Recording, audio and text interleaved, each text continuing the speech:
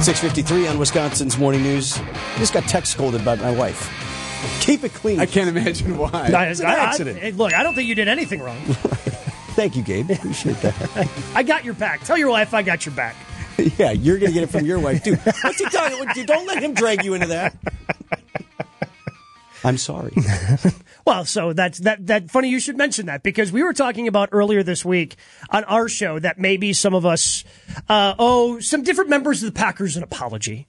I mean, we got pretty negative about them, Joe Barry in particular. No, I don't recall any negative thoughts or expressions about the Packers when they lost 4 straight. So then that got us down, we started spiraling down into the hierarchy of apologies. And what, when you're actually apologizing to someone, where do certain things rank? I think what most people are looking for is just the I'm sorry. But if you add the I'm so sorry, does that become more disingenuous?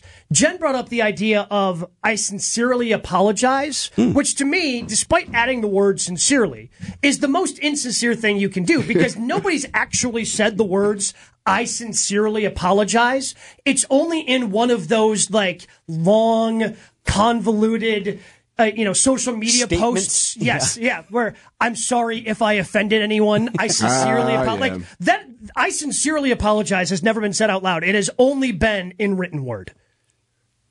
Sincerely is kind of like honestly. You're not. I honestly apologize. Yeah. You wouldn't say that. No. What about my bad? I hope so. Can you say my bad? Yeah. So I feel like my bad's pretty far down. Like my bad. That's just a quick one.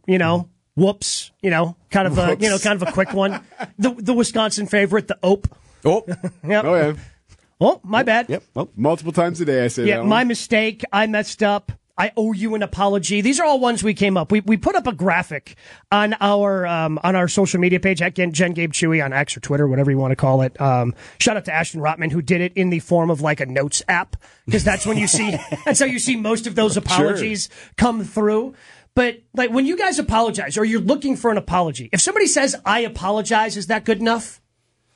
I'm looking if it's some sort of, and so we're not talking about the ope. Excuse me. Yeah. Because the ope is usually right. You're trying to get through. Yeah, you're sitting in the stadium. Now you got to get up. You got to walk. Oh, let me slide past you. Yeah. You're just trying to get past people. If you've done something for which you are truly regretful, and you are sorry, I think along with the apology, you have to have some sort of explanation of what you did and why you think you're sorry, right? You know what? Yesterday, Eric, I told you this, I was in a bad place. I'm sorry, but I put you in a bad mood because I was complaining. I'm really sorry about that. There you go. I wanted some sort of, give me a couple of sentences in there. I like on me. Because then, I own this. That's on me. That was my bad. I'm the one that did that thing that was awful. Yeah, well, because it all comes down to ownership, right? Yeah, and it feels like most apologies are just kind of like you're a 4-year-old and your mother's like, what do you say? I'm sorry. Fine, I'm sorry. Yeah. If you had a fine in front of it, is that no? It doesn't really count. I'm sorry. No, it doesn't really count. Yeah, so it's all about actually taking responsibility. Yes. To which Chewy decided when it comes to Joe Barry, he said, my bad, but you still suck. And I think that's probably on the bottom of your list. Yeah, I don't think it quite made the list there, but I will sincerely apologize to Vince's wife for encouraging his behavior. Yeah, you laughed earlier today. Yes, I laughed. It's my fault. It was funny. Your very presence draws it out in you, kid. Jen, Gabe, and Chewy up next on ESPN Milwaukee. That's our pal Gabe Neitzel. Thanks, pal. Business headlines are up next on this year's program. Here's the Milwaukee Business Journal's Rich Kirchen.